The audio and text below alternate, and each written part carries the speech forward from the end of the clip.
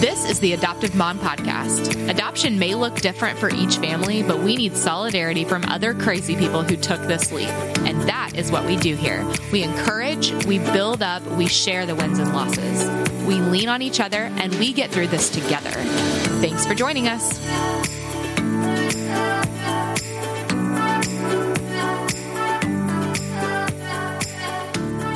Hello, everyone, and welcome to the Adoptive Mom Podcast. My name is Alex Fitton, and I have the incredible honor of hosting this podcast each and every week to bring encouragement and solidarity to us mamas in the trenches and our support systems. Today, I am going to be featuring a chat I had with Leah Burry.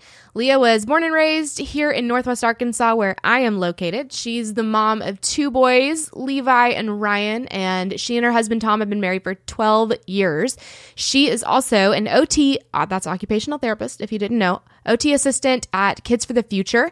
And she's been doing that for 13 years. And most recently, she is an open foster home, specifically doing respite care for other foster families. So Leah and I got to talk about kids from hard places and their sensory needs and how those needs affect their behavior. We also talked about respite care and how she uses her knowledge on sensory behavior and occupational therapy to give much needed breaks to local foster families. She has also compiled a list of sensory needs identification techniques, whatever you want to call it, and a sensory gift guide on Amazon, which are both in the show notes. So be sure to check those out at theadoptivemompodcast.com. They're in the links and resources section. I'm really excited about this chat. We just had a really good conversation about, just some of the harder things we deal with as parents when we see these behaviors and we don't know what the heck is going on. Leah is so great, and she was able to say, well, this is going on in their heads and this is going on in their bodies and this is how you can help. So it's a really practical episode, and I hope you guys love it like I do. Before we jump in, I want to remind you guys to rate and review. If you love this podcast and you think others would as well, that is the best way to let the podcast rise up in the ranks and be recommended to other adoptive parents or people searching for adoption resources. So please take a second and do that. I would really appreciate it. I think that is all. So let's jump into my conversation with Leah Burry.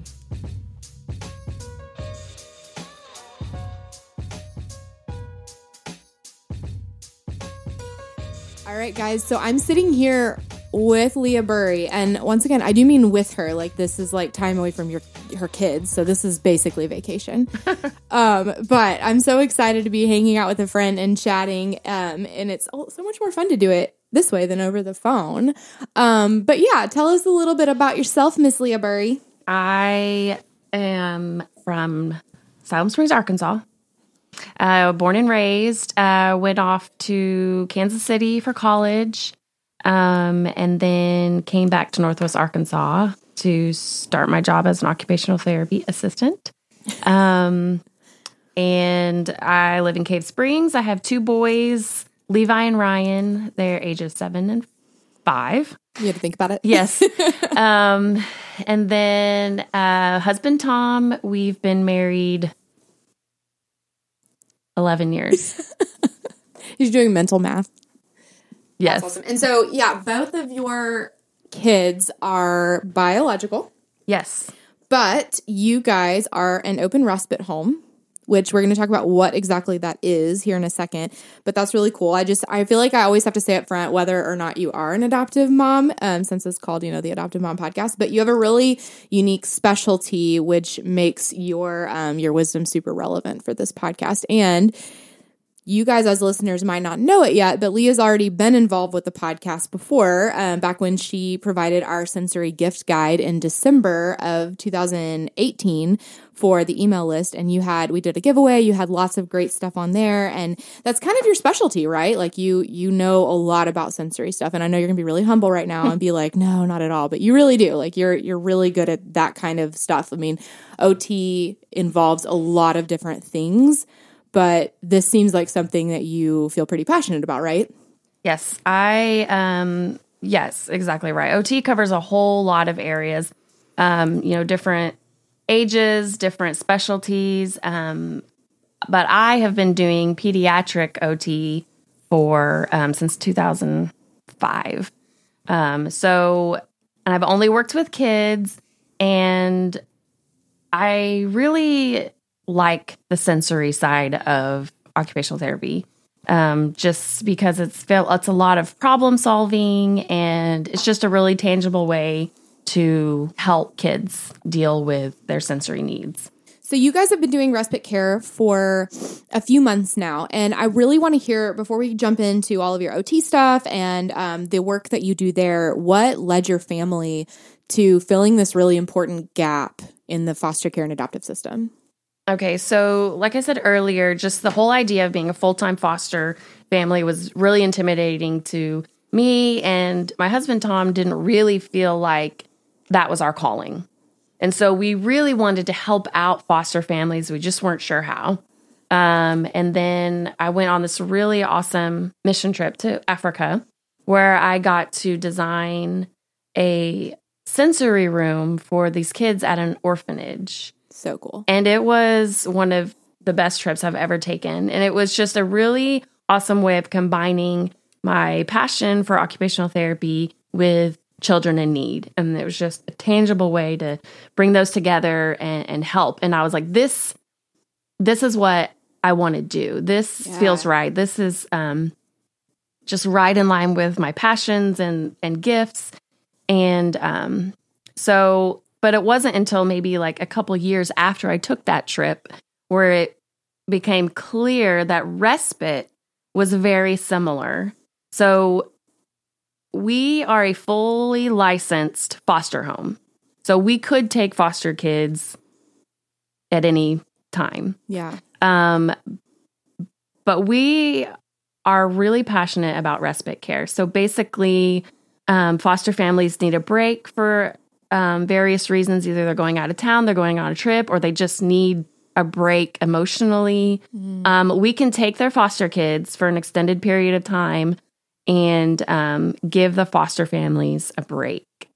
It has, so far, we opened in June, and so far we've been able to help 8 families through respite care. And a couple of those families we've been able to help multiple times and build a relationship with the foster families and help them, take the kids for a weekend or for, 5-6 days and to give them a break. It's just been really cool to come alongside these families and help in a tangible way like that. Yeah.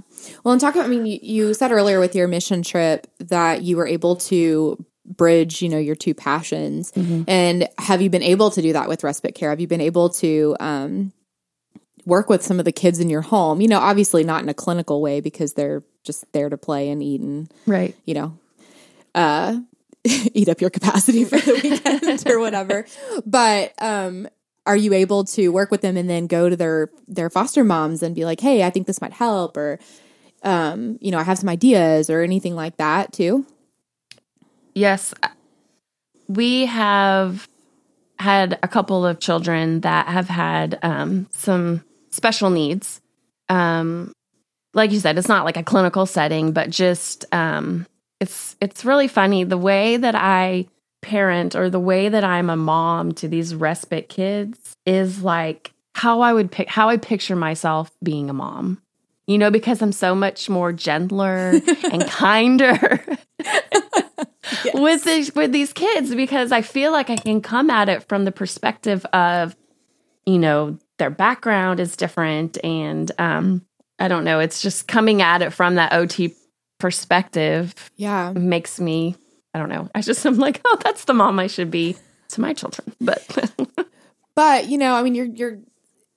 their foster moms probably don't feel like that. So it's great that you get to step in and help them. But another great thing about what you do is that while a lot of babysitters, they can help out and they can provide that relief, but they don't get it like you do. And I think that provides, that's such a unique perspective that you're able to provide, because you're like, I can give you relief. I'm not, I understand trauma disorders. I understand what you're going through. I can see this kid, but it's still, I'm not burned out yet. I'm right. Like, I haven't been around them. I can still work with them. And understand your frustration, but not be frustrated. Maybe that's what I'm trying to say. Right. And I always try to come at it, gently, because I don't want to, I don't ever want the foster moms to think that I figured out their kid, or, that I have, that you can fix everything. That I can fix everything. But one specific example is there's a family that we've had their foster kids, 3, I think we're going to have them later this month. So almost four times. And, the older one has special needs. And every time that we've had them, I have seen growth in this child, and just developmentally, and something that she doesn't see in the everyday, because she's bogged down by his needs and his behaviors and all these other things. But to come at it from, month to month, this kid is making great progress. And so being able to encourage her in that way has been good. Yeah. And I love that you're able to provide that. So speaking of all of that, I think that it would be great to get into what your specialty is and to talk about, I don't know, some of these behaviors and what stems from them. And, or what they stem from. That's what I'm trying to say. The wine talking. But okay, so first let's start at the beginning. So There's a lot of different sensory behaviors. I mean, most, if you're going to go polarized, right, what are the two polar opposite sensory needs? There's there's seeking, right? Yes. So there's the under responsive. So those are the kids that are seeking sensory input. And then there's the other end, which are they're sensory defensive. Right. So, okay, so your sensory system, you think of your 5 main senses, right? Sight, smell, taste, touch, hearing. Yeah, that's 5. I had to count on my fingers like a child. Yes, we learned this in preschool. But there are also other sensory. Right. There's also there's I think 3 other senses, right? And you guys, I was 27 years old when I learned about these 3 other senses, and that was 1 year ago. It's okay. Most OTs will tell you there's 8 senses. So I was right. There's 3. Yes, right? There's 3 extra. But and these are big words. So, but buckle up, guys. Buckle up. It's about to get nerdy. Okay, so there's the vestibular system. And that basically is where your body is in space. Mm-hmm. So in your inner ear, you're really technical, the fluid in your inner ears helps control where you are in space. Mm-hmm. So when you move in a circle and you're spinning, it's your inner ear, the fluid in your inner ears that helps you recalibrate after you stop. Or that helps you aware of, oh my goodness, I'm spinning around in circles. Equilibrium, yes, right? Yeah. Yes. So that's vestibular sense. And then there's proprioception, which is there's tiny little sensory receptors in between each of your joints. And so basically proprioception is there to help you know where your body is in relation to everything else. So basically when you sit down, you can close your eyes and say where every part of your body is. My bottom's in the chair, my legs are crossed, my elbow's on the table, because of those receptors in your joints. And then the third one is interoception, which basically is the, inner feeling, knowing what you're feeling on the inside. So just your inner feeling of well-being, I think. Okay, you're so smart right now. I know some of these needs because I, experienced them with rock, but I couldn't have told you what they were called for a lot of money, probably. So before we get into, how those present themselves or, if they're in overdrive or the opposite of overdrive, and I know that you're not like a counselor, but what are some of the causes of having heightened or deafened senses? Is that the right word? Is that the clinical term for it? Over-responsive or under-responsive. Thank you. You're See, welcome. she's so smart. But okay, so what are some of the causes? We know that the general word would be trauma, but what are some of the, specific correlations that you've seen? Well, I mean, there's no specific cause. Mm-hmm. I mean, people just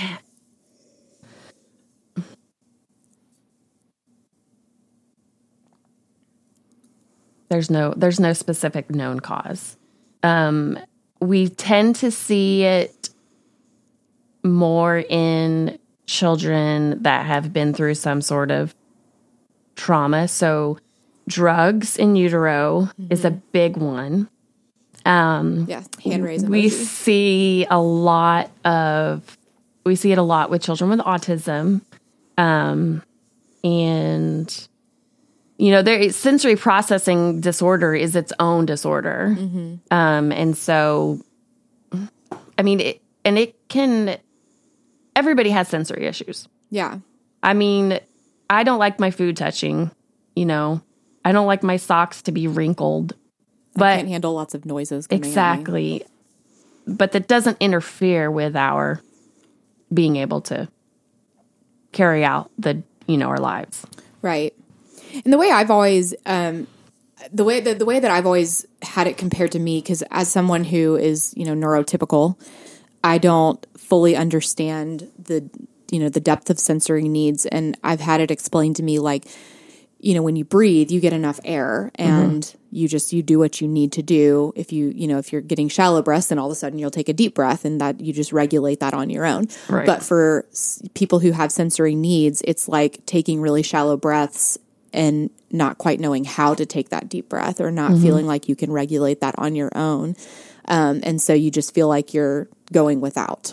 So, I mean, drugs in utero, I've heard that from so many people, or fetal alcohol syndrome, or just any kind of physical trauma, especially physical abuse or neglect can be a big one, right? Yes, neglect is. So I didn't realize that you guys don't see any common correlation between a type of abuse and a sensory need.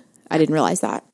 I mean, it really depends, case to case. Neglect, we would see a lot of just very under-responsive. So they kind of appear like a bump on a log.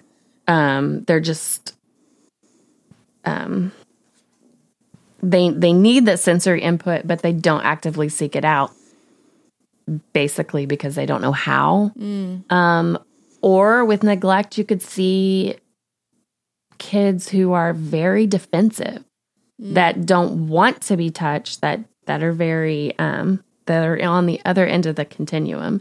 So it really depends on the kid and, and we try really hard not to treat the diagnosis, but to treat the child. So every kid is a case by case, like what are they presenting? What behaviors do they exhibit? And then we go from there. Okay, so they're running into walls. Okay, then we take our steps back and be like, why are they running into walls? Is it something that they're seeking?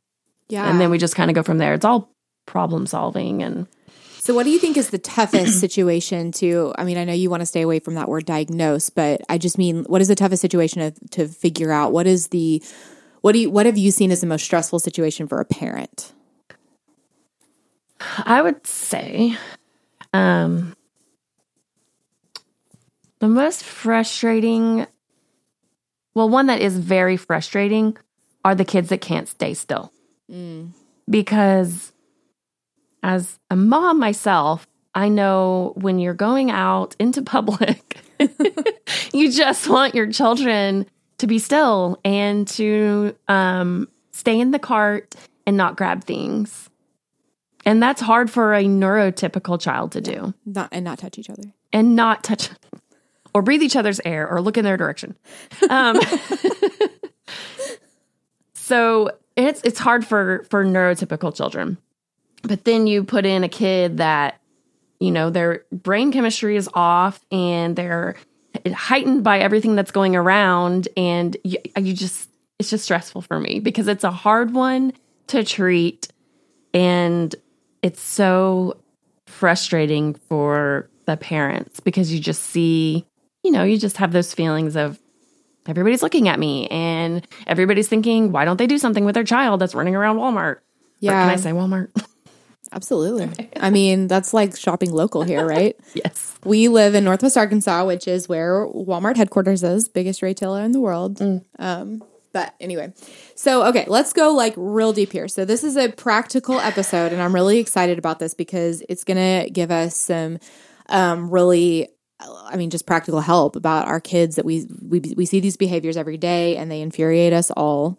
And so let's talk about each of these things. So when, you name those 3 extra senses or you have a kid that is sensory seeking, what are some of the things that parents are going to see and notice about each of these?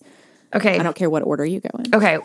So basically it's like a continuum, right? Mm-hmm. Woo! Wine glass. And it's really hard to. So basically, she's miming. That's why she's struggling here. She's trying to show you guys. I'm using my hand motion. Okay, so basically, it's a really long continuum, and the majority of us are in the middle. We can regulate. We know how to deal with senses that are coming in. So on the far right side, we'll say, are our over-responsive children. So they have big responses to incoming sensory information. So they're very defensive. These are the kids that are picky eaters. These are the kids that cover their ears when there's really loud noise. These are the kids that don't like clothes tags, sock seams. Tight hugs. Yes, exactly. And these are the kids that need calming activities. These are the kids that need the deep pressure, that need the bean bags, the noise-canceling headphones, the weighted lap pads. And side note, be very, very careful when you're using weighted blankets. Okay. When your children sleep. Ooh. Especially if they're under the age of 2. Okay. So my son's 3 and has a weighted blanket on him like right now. So Go take it right now. Do I need to go pause this? Pause. Young children should have no more than 10% of their body weight added on them while they're sleeping. And then for any child under 2, I would say don't use it while they're sleeping. And that just goes along with the weighted blanket is supposed to calm you. It's supposed to, which also can decrease your body's reaction to something dangerous. Yeah. So if they were to, I don't want to go into this. Just don't use them on kids under the age of 2. Good to know. Noted. Yes. Everyone write that down. Okay. So that's for like kids who are, and I've already forgotten the words, Leah, like they don't want senses, right? Right. So they're over responsive. There you go. So, you think about something like the hum of the computer screen. Like you and I can hear it if we stop and listen. But a child that was over responsive, it could be driving them crazy. So if you have a kid that is maybe opposed to these things, they have a tag on their shirt that's driving them insane, but they don't know how to tell you because they have other trauma issues, what are some of the behaviors that you might see that are like a cry for help from a kid? Pulling at their clothes. They don't want to get dressed in the morning because they know that something that's harmful to them is coming. And you'll probably see it across the board. It probably won't just be one thing. It will probably be a combination of things that they over respond to. Okay. These are good. Yeah, good to know. So, and which fancy word would that one adhere to? Or would it adhere to all of them? The inside the body, the outside of the body parts? The like senses? Yeah. Or would it kind of be a mixture of all of them? Yeah, because it's coming from outside. It usually, since it has to do with touch and sound, it's really just some of the main ones. So that's so fascinating to me because I feel like, I mean, I'm just, my go-to is rock because that's my everyday. So he seems to really struggle with the first two you said. I don't know about the inside of his body, although he can seem to tell me when his head hurts or his belly hurts. But yeah, like when I say take your pants off, that, I mean, just meltdown city. Like he can't figure out how to get his pants down and he doesn't seem to understand. I'm like, pull it off your ankle, your heel. And he's like, what? I don't know what you're talking about. And so, yeah, this is like piquing my interest.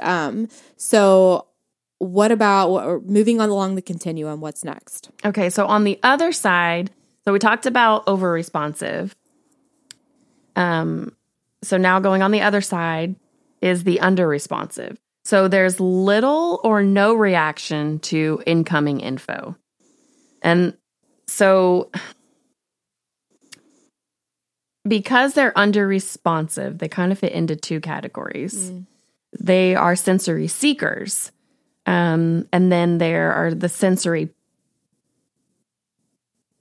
They're not avoiding, they're just passive about it. Because they can't feel it. Right. So they're just kind of like, meh. So the sensory seekers, and this you'll include in the notes. Yeah, the show notes. Yeah, I'll have all of this in there. And it'll break it all down nicely for you. There's like a sweet chart. So the sensory seekers, these are the ones that everybody thinks of. Okay, these are the ones that are craving sensory input because their body is so under-responsive to the information coming in. They're constantly seeking it out. These are the kids that do the hand flapping. These are the kids that do the spinning. These are the kids that are running just constantly in motion, that can't sit still in their seats. Run into walls. Lots of boys fit into this category. Run into walls, jump off of, really, really high surfaces. They have a very, very high threshold for sensory input. These are the kids that could spin constantly on like a merry-go-round or a swing and get off and go the next thing. Like it doesn't faze them. Yeah. So they're just constantly, it's like if you were constantly hungry and you were constantly looking for something to eat and you were never satisfied. That's like these kids. They're constantly looking for sensory information and they're never satisfied. So these are the kids that need organized, stimulating activities. So it's going to sound counterintuitive, but the kid that's constantly moving, that's what they're seeking. That's what they need. They need the constant movement. They need to be spun and spun and spun and spun. They're the ones that need to go on the swing and go as high as you can push them. But it has to be organized. So you have to be able to put the increased activity with like a gross motor movement. Which is? Or like an upper body strengthening. So, something that helps them organize after they've hit the threshold. Otherwise, they won't be able to release the appropriate brain chemicals. Yeah. It sounds opposite. Like when you see a kid running around, you think, oh, I need to get them to calm down. So sit still and, do this puzzle or lay under this weighted blanket, which is fine. But before that, then they would need, they need some sort of activity first and then. Yeah. But something that's, I guess, kind of a side note is, you're talking about they don't feel a lot of the incoming senses, and that can include pain, right? So a lot of these kids, it's almost dangerous because they could, say, get a concussion and might not even notice, or, they might notice the like feeling dizzy maybe, but no, not even that. So it can be a little bit, what are some of the signs you can notice? Besides bruises, but when these kids hurt themselves or they have these extra needs that we just don't understand or can't see, what are we looking for? These are your wild and crazy kids. Okay. These are the kids that just seem so out of control. So basically, if a kid like this was to walk into, a therapy session, I would, put him on the swing, and we would swing for, an allotted amount of time. And then we would go and climb the rock wall. So it's giving that activity that they're seeking, so the movement of the swing, and then they're having to do the heavy lifting and the heavy weight and the gross motor of the rock wall. And then maybe I would take them and we would do the slide, a couple times, and then we do some floor work. So on your belly and propped up on your elbows, we do something in there. And then I would take them to the table to try to get something out of them, developmental wise. And I know for Rock, they use those activities as rewards for his OT sessions. So if he can sit and do his cutting and his, drawing straight lines, then he gets to play with the beans and rice. Right. Or whatever, which apparently there are just all kinds of tantrums when you try to pull him away from the beans and rice. It's fun, man. Yeah. Okay. So if you have, and you said the other one they're passive. So the sensory passive. So they are also under responsive, but they're not, they could care less to seek it out. So these are the kids that will seem like a bump on a log. So they're just kind of sluggish. They're usually overweight. They just don't feel it coming in, and they don't want to do anything about it. Okay. So, this is shifting gears, but talk to us about, so there's there's probably a clinical term for this, but I'm going to call it a sensory meltdown, which is very different than a regular meltdown. So yes. How does a parent tell the difference? Because I know for me, and I'll just give you from experience, when Rock is throwing a sensory tantrum, he will move his body around in this weird, he'll shrug his shoulders, and you can't see me right now, but I'm kind of doing it. He'll move his arms, and it's it's really weird. It's like a slow convulsion. It's not quick, but I'm okay, you need some input here. So is that something that's pretty common? I mean, it varies between children. Okay. And I get we in this profession get the question a lot, is it sensory or is it behavior? Is the child doing this because they're being manipulative and they want to get something, or are they doing this because they truly have a sensory need? And the answer is it's both. It may start out as a behavior that progresses into a sensory meltdown, or it may start as a sensory thing and then just becomes this full-blown behavior meltdown.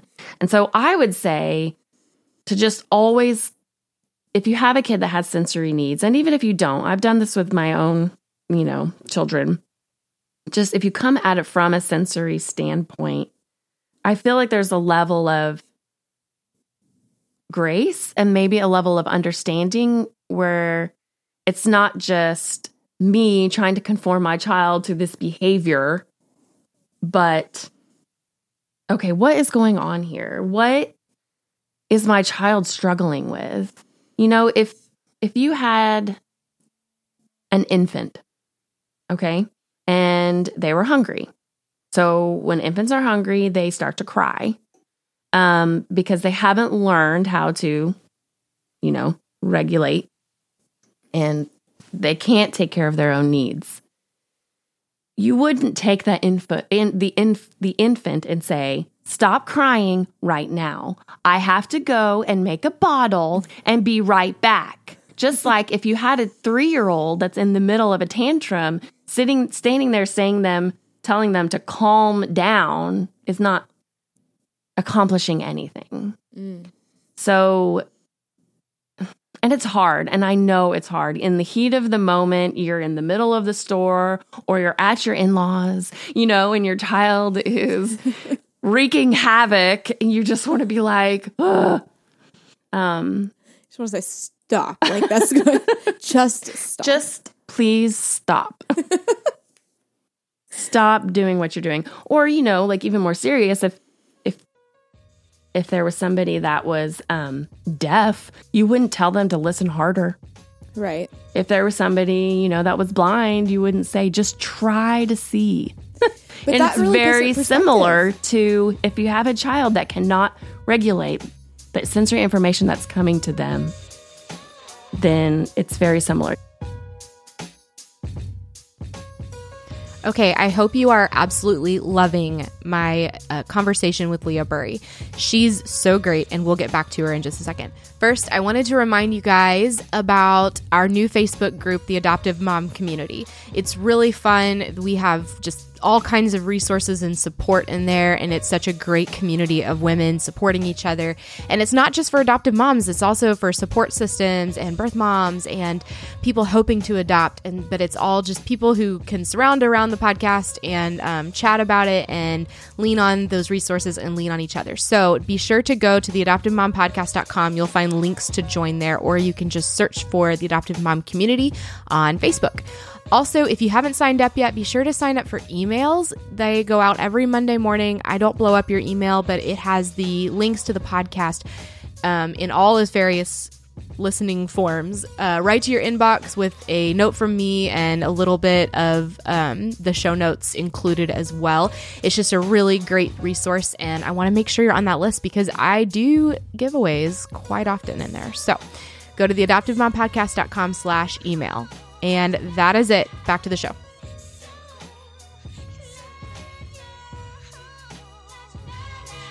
So are you able to talk to us about what that's doing in their brains at all? Or is that something that like a psychiatrist would have to explain? Like, and we were talking about neurochemicals, and we know that trauma actually rewires a child's brain. Mm-hmm. So what is happening on a neuro level when they're not getting input, or they're getting too much input, or just whatever? What's causing them to have these sensory meltdowns?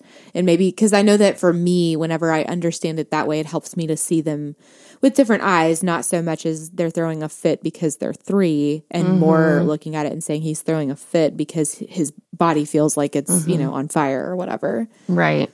Well, and 3-year-olds do throw fits. Right. I mean, it is developmentally appropriate for a 3-year-old to throw a fit. That doesn't make me feel good at all. So suck it up. And no, it is all about the brain and neurochemicals and the right ones being released at the right time. And if you have a child that was exposed to drugs or, exposed to anything in utero, stroke or any of the various things that can happen, not just trauma, their brains don't work the way that they're supposed to, and the right chemicals are not firing when they're supposed to. And so if you can figure out the right activities to do for your kids, it can help your brain, fire the right chemicals. Tell your body to calm down or tell you. Yes, whatever. exactly. From an approach that I feel is way more productive and helpful than everybody getting moms and children throwing fits. That never happens. Okay, and this is totally, this question just popped into my mind, but where would rhythmic movement, which one of those would it fit into? Okay. Because for instance, my child, to go to sleep, he bangs his head on his pillow. Mm-hmm. I'm not worried about it because it's on a pillow, but it's like, and he kind of hums to himself while he does it. Where does that fall in?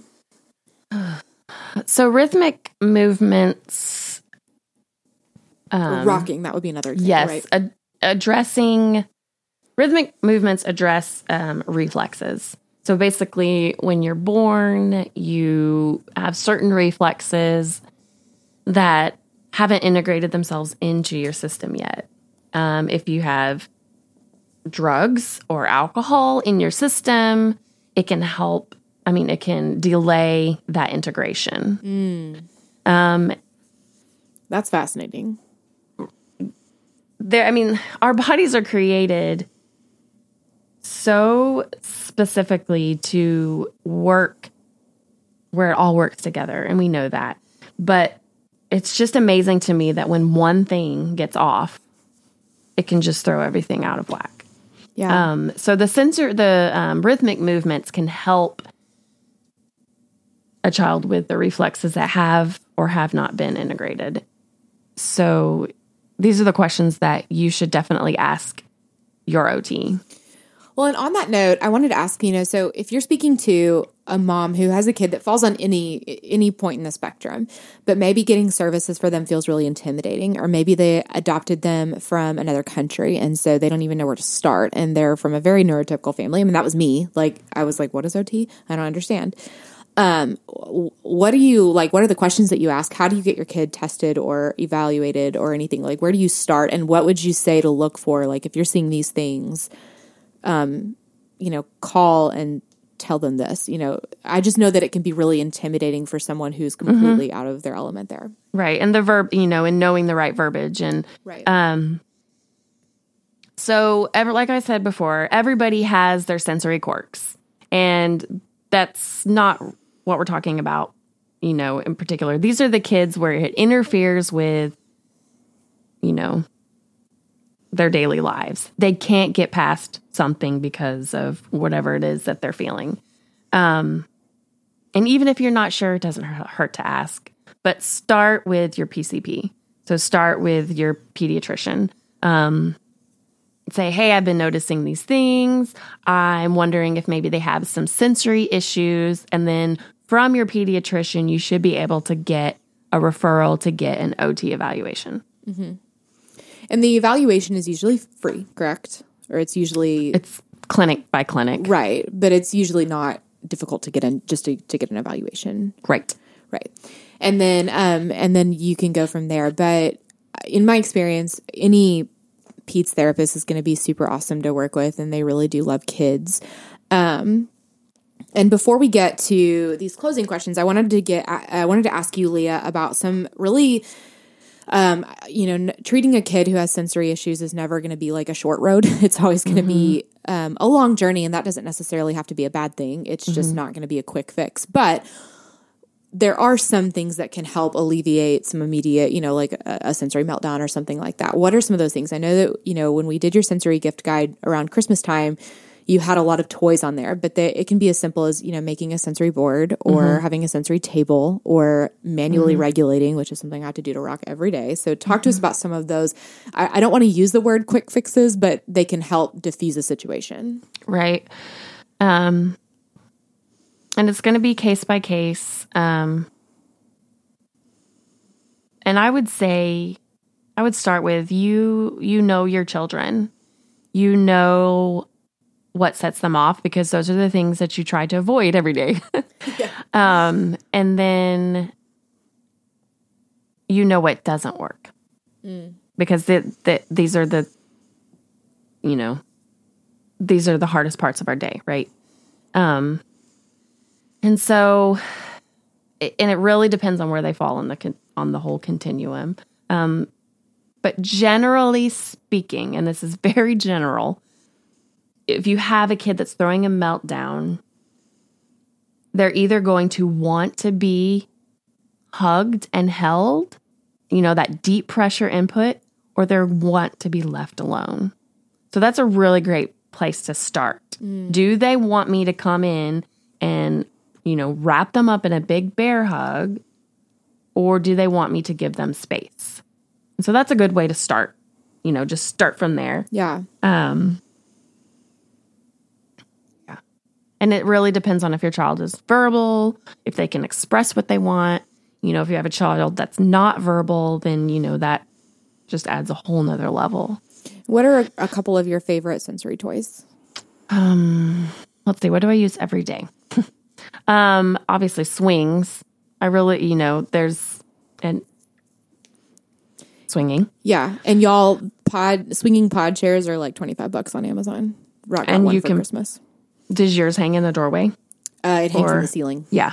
Yes. If you can get a swing in your house, especially if you have a sensory seeker, and if you get one of the ones that's kind of like a pod or made out of that like spandex material, that can be really good for calming, whether they swing in it or not, just to have that enclosure. Yeah, because it cuts out hearing sense, and it's like a tunnel vision, because when you sit in it, it pulls the field of view to like this tiny little oval. So. It's not. Yeah. Yeah. Okay. So what are so swing.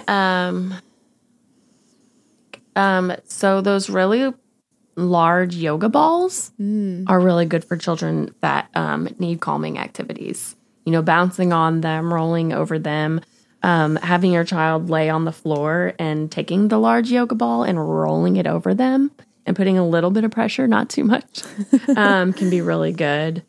And honestly, I really like fidget toys. I like the things that they can just hold in their hand that's not, you know, going to get in anybody's way, that they can kind of fidget with. And then we'll do a little bit of, you know, coloring, and then we'll play with the toy, and then we'll do some blocks. And so. And you can, I mean, we're going to provide this sensory guide, or some of the, what am I trying to say? Leah actually created an Amazon wish list that has a lot of these toys on there, and I'll provide the link for that. We shared it back in December, but if you sign up for my email list, then I'll go ahead and send you that as well, with a lot of these really awesome things. Another favorite that I've heard from school-age kids is the band that stretches on their chairs so they can play with it with their feet, and it does help them sit still. Is that one on there? I can't remember. It wasn't, but that's a really good one for school-age children. And it doesn't have to be anything special. It could be like those the bands that you can get just like in an exercise, on the exercise equipment aisle at the store, and you just wrap them around the front of the chair and the chair legs. Yeah. So cool. See, this is like super fascinating to me, especially now that I have a sensory seeking kid, because that's what Rock is. It's really interesting to me to hear all of these things that, I don't know, it opens up a whole new world, because like I said before, as a neurotypical kid, I didn't need a lot of this stuff, but now I'm like, give me all the sensory toys, teach me how to like, I mean, I'm doing like foot massages on my 3-year-old, because I'm like, please calm down. And a lot of that is thanks to Leah. You know, she's just being such a specialist in this area. I think, I don't know, it enables you to help people in a way that they didn't even know they needed, which is so cool. Okay, so I want to get into some of these closing questions. So, okay. Well, I was going to say, along with the notes, there's also a little chart that kind of breaks down, okay, if your kid needs calming activities, and then it gives like a list of ideas that you can use. If your child needs alerting activities, it gives examples of those. That's also super helpful. I'm looking at it right now. That's really interesting. Did you create that? Yes. Wow. I told you guys. She's like so smart. Okay. So, closing questions. So, what do you wish everyone knew about your job specifically, and in particular a sensory specialist area? You're being very generous with the specialist word. I'm not a specialist. Just for the job you experience. It changed to the clock. Is that okay? Yeah. Okay. What do I wish everyone knew about OT? Or just what your this focus of sensory OT stuff. It's going to take a while. It's not a short road. It's not going to be an easy road. There's going to be a lot of trial and error, but this stuff works. If you can get the right stuff for your kid, it can make huge, huge differences. Okay. So, and then next would be, what is a common mistake that you see? So something that you wish you had done differently in the beginning, you know, maybe a common mistake you made in the beginning, and something that you see parents doing. And this is not to shame anyone. It's just, you know, like if you could go back and be like, let's rewind, just fix this one little thing. Over talking. Ooh, that's a good one. And so you kept it short and sweet. Yeah. I mean, it's... If your kid is in the middle of a meltdown, they don't want to hear you rationalize. They don't want to hear you talk about how terrible they're behaving, and they don't care, basically. So just if you can figure out the sensory thing that they need you can save the talking and the encouraging for after the meltdown is over, and then come alongside them and say, I love you and I care about you. And that's when the words mean the most. Well, and you have told me before that there are specific 2-word phrases that you can use in moments like that, like try again or with respect or listen and obey, right? And yeah, that's not OT.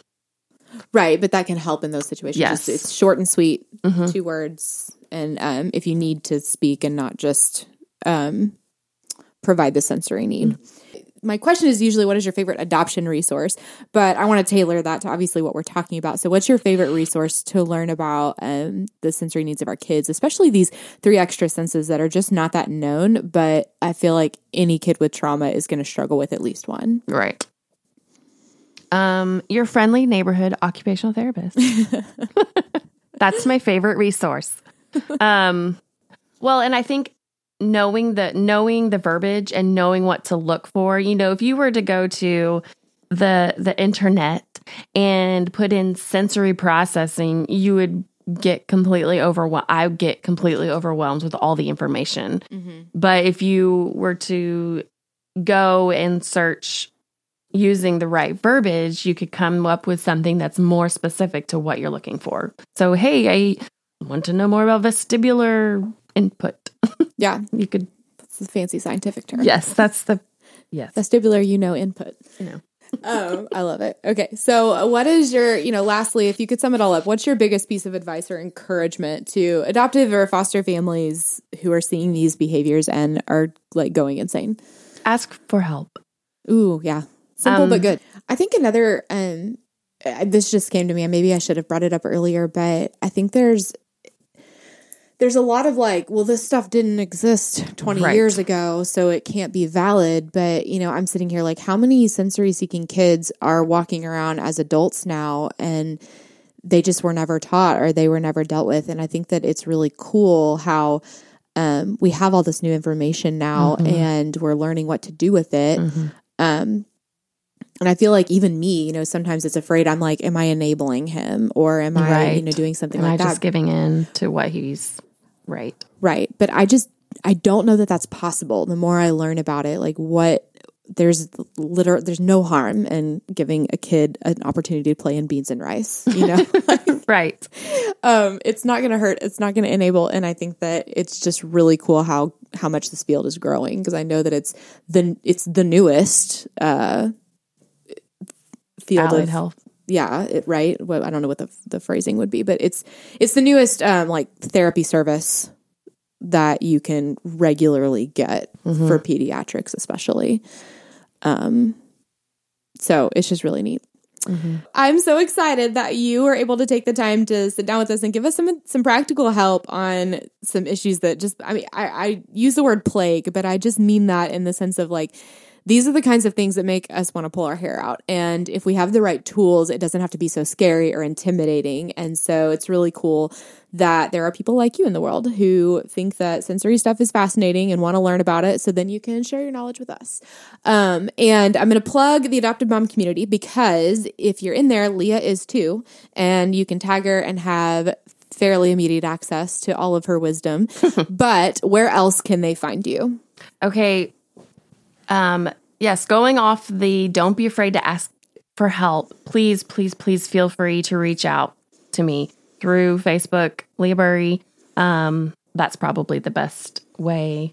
Yeah. Just message me and be like, oh, hey, I have this question. And I would love, love, love to help. Yeah, she's super cool. And I'll link to all of her stuff in the show notes too.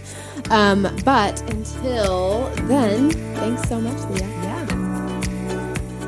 Thank you so much for listening to the Adoptive Mom Podcast. I hope you found encouragement here. I need you to know that you are enough and you're doing a great job. We are all in this together, and I am over here cheering you on. Don't forget to check out show notes for this episode and other resources at theadoptivemompodcast.com. Thanks for joining us.